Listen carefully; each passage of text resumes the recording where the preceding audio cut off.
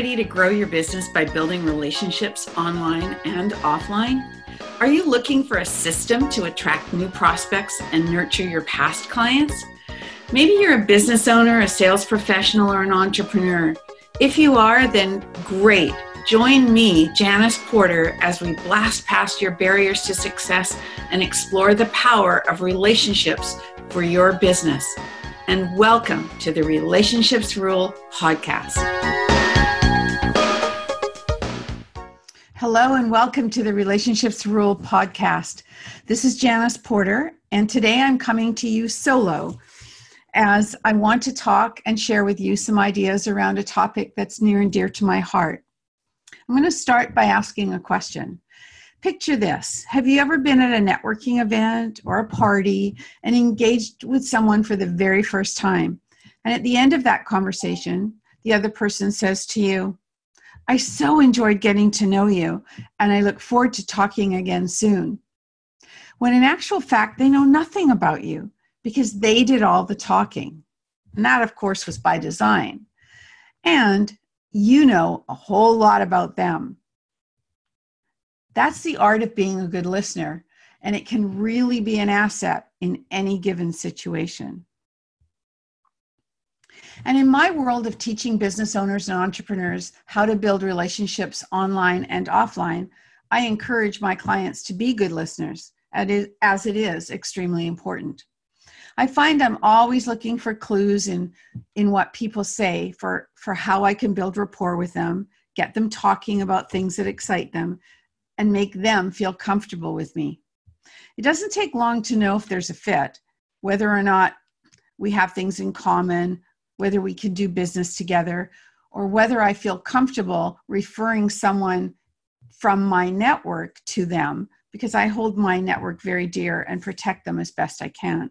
So it's really important that it feels right to make that connection. The listening process is a combination of what we hear, what we understand, and what we remember. When you listen well, you learn more. When you make your listening process visible to the other person, you communicate respect and caring. By so doing, you say, "Hey, I think you're important. I value what you're telling me." So I put it to you, my audience, how well do you listen? Let's clarify, first of all, that hearing and listening are two different and distinct things. Hearing is a physical ability and awareness of sound. Listening is not a physical ability, nor is it tied to intelligence. Some of the world's smartest people are poor listeners, believe it or not. They think listening well is letting the other person speak before getting to the real heart of the matter when they get to talk. So listening is a skill, and like any other skill, it can be learned and improved with practice. According to Madeline Burley Allen in her book, Listening, the Forgotten Skill, of all the time we spend communicating with others, by far the greatest amount of time is spent listening. The breakdown, as she puts it, is 40% listening, 35% talking, 16% reading, and 9% writing. So if you put that in a pie shape or a circle and look at how much time we spend listening or perhaps should spend listening, it is the majority of the time of communication. It's so important, and listening well is a skill that can be honed. Amazingly, on average, people are only about 25% effective as listeners. So let's explore that and see how to become better listeners. You can actually improve your interest in being a better listener by seeking out personal benefits. So for example, you might say to yourself, if I listen well, I may learn some new information. If I listen well, my prospect or client will be more open to my suggestions. If I listen well, I will be able to offer the best solutions. So improving listening also means identifying and eliminating any bad habits you may have acquired. Let's take a look at the 5 most common poor listening habits. And I'm sure you can identify with some of them, at least one of them. The first one, interrupting. This is something I have to admit I am often guilty of. I get so excited sometimes when I'm listening to somebody talk about something that I either know a lot about or am passionate about, that sometimes I want to interrupt them. And of course, that negates the fact that I'm being a good listener. So that's something I have to hold in check a lot. Number 2, fear of not having all the answers. If someone's talking to you and you are listening and they're looking for your advice, or you want to be able to help them and you don't know the answers to what they're asking, sometimes you're trying to think ahead and are afraid of not having those answers, that you tend to not really listen properly. It's kind of a hamster on the wheel kind of thing, and you have to be fully present when you're listening and not worry about those things, because they will take care of themselves. The third most common poor listening habit is believing that you know better than the speaker does. So because of that, you're tending to not listen completely. Number 4, overreacting. This is where we tend to let our emotions get in the way of truly listening to what someone has to say. And our biases and opinions can sometimes make us overreact to something that we really shouldn't be putting into the conversation at all, because it's about them, not about us. And the last one, number 5, is pseudo-listening. People think we're listening. We look like we're paying attention, but our mind is already making the grocery list for after work when we have to pick some groceries up, or planning the weekend dinner party that we're having. We're not really listening, even though people think we are. So again, interrupting, fear of not having all the answers, believing you know better than the speaker does, overreacting, and pseudo-listening. These can all be distractions from actually listening for understanding, as we may be focused on what we are going to say instead of truly listening. Now remember that in face-to-face communication, it's easy to give nonverbal clues and verbal feedback to show someone that you're listening to them. Our body language, our nodding our head, and so on can really trigger or people can really see what's happening and whether you're truly listening. But over the phone, you have to rely on the words that you use, the questions you ask, and the verbal clues to indicate acknowledgement. It's actually much harder today with so much communication being done through messaging, and we're also busy and stressed and in a hurry, that we don't always address all the things being asked of us, whether it's in a verbal conversation or in our messaging replies, because we're in a hurry, so we don't pay attention. So let's take a look now at how to avoid those bad listening habits and focus on how to be a good, active listener. So for this, picture the word listen as a memory jogger. If you're taking notes, take the letters in the word listen and put them vertically down a page, because that's how we're going to look at the ways to avoid those bad listening habits.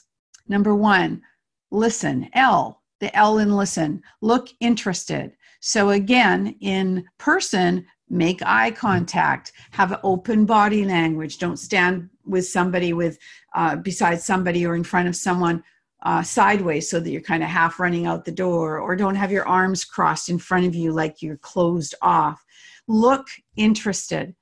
And if you're over the phone or in a messaging type of situation where you're talking to the person, verbal clues. I see, oh, I understand. This is how you can tell them that you are engaged and listening. The I for listen is inquire. Ask questions.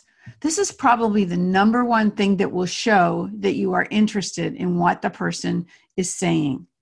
Use open-ended questions to allow the speaker to elaborate and express their feelings or thoughts on what they're talking about. The S in listen is stay on target, avoid distractions, concentrate. Some people take notes, that helps them. And sometimes I find myself taking notes, and other times I find myself doodling, which seems weird, but actually doodling keeps my head down and keeps me focused when I'm listening to somebody. And I want to make sure that I'm not being distracted by my computer screen or by my phone or something else that will take me away from being present. The T in listen is for test your understanding. So when there's a pause, use feedback techniques, paraphrase or summarize what you think you heard. Be selective and focus on the key ideas. I think I heard you say this, or let me just say this back to you to make sure I understand. That type of thing, testing your understanding. The E in listen is evaluate the message. Believe it or not, there are messages in what is not actually being said, but what are being conveyed through tone of voice, through body language. There are clues there that can really deepen the message that the person is trying to tell you. So be aware of that. Be aware of the nonverbal clues. And the N is for neutralize your feelings. Be aware of your own biases and don't let them influence your listening. It's so easy to let that get in the way. So just to review, the L is to look interested. The I is to inquire or ask questions. The S is to stay on target, be in the moment, focus. The T is to test your understanding through paraphrasing or summarizing of what you heard. The E is to evaluate the message, and N to neutralize your feelings.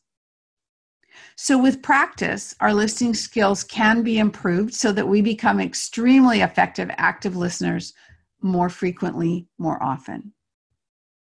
Now, this is fun. I don't know if you're aware of this, but the word listen and the word silent are actually made up of the same exact letters. They're an anagram of each other. I learned this several years ago, and I thought it was fascinating. I loved it because it really points to the power and value of being a good listener. These days, we are surrounded by constant noise and sometimes even chaos, and listening is not always easy. So a good way to remind yourself to be a good listener is to learn first how to be silent. Here are a few last things to think about to help you be the best listener you can be in this noisy world. Number 1, turn down the volume of things around you. That is, remove any distractions that can stop you from listening properly. Turn the volume down on your phone, your computer, your TV, so you're in the position to provide your undivided attention to somebody. Number 2, pay attention to your inner biases and possible misconceptions or assumptions that cloud you from listening completely. And number 3, really pay attention to the body language, the tone of voice of the speaker to note if any other things are going on for them. Remember, we spend more time listening than any other communication skill, so make it work for you. By being a good listener, you show respect and people will know that you care. If you don't, they will think you only care about yourself. Speak in such a way that others love to listen to you, and listen in such a way that others love to speak to you. It's an anonymous quote I found and I thought it was appropriate. I'm going to say it again. Speak in such a way that others love to listen to you, and listen in such a way that others love to speak to you. And lastly, a quote by Frank Tiger: be a good listener. Your ears will never get you into any trouble. So if you have any questions around listening, or listening is something you want to have a conversation more about, or if I can help you become a better listener, by all means, drop me a note, let me know, send me an email, comment in the spots below the actual podcast, and write a review or send me a message, whatever. And for now, remember, stay connected and be remembered. Thank you so much for listening to the podcast today. If this show has inspired you to reach out to connect to someone new or nurture a current or past relationship, and you think that others can benefit from listening, please share this episode. If you have feedback or questions about the episode, please leave a note in the comment sections below. If you would like to receive automatic updates of new podcast episodes, you can subscribe to the podcast on iTunes or Stitcher, or from the podcast app on your mobile device. Ratings and reviews from my listeners are extremely valuable to me and greatly appreciated. They help the podcast rank higher on iTunes, which exposes my show to more awesome listeners like you. So if you have a minute, please leave an honest review on iTunes. And remember to stay connected and be remembered.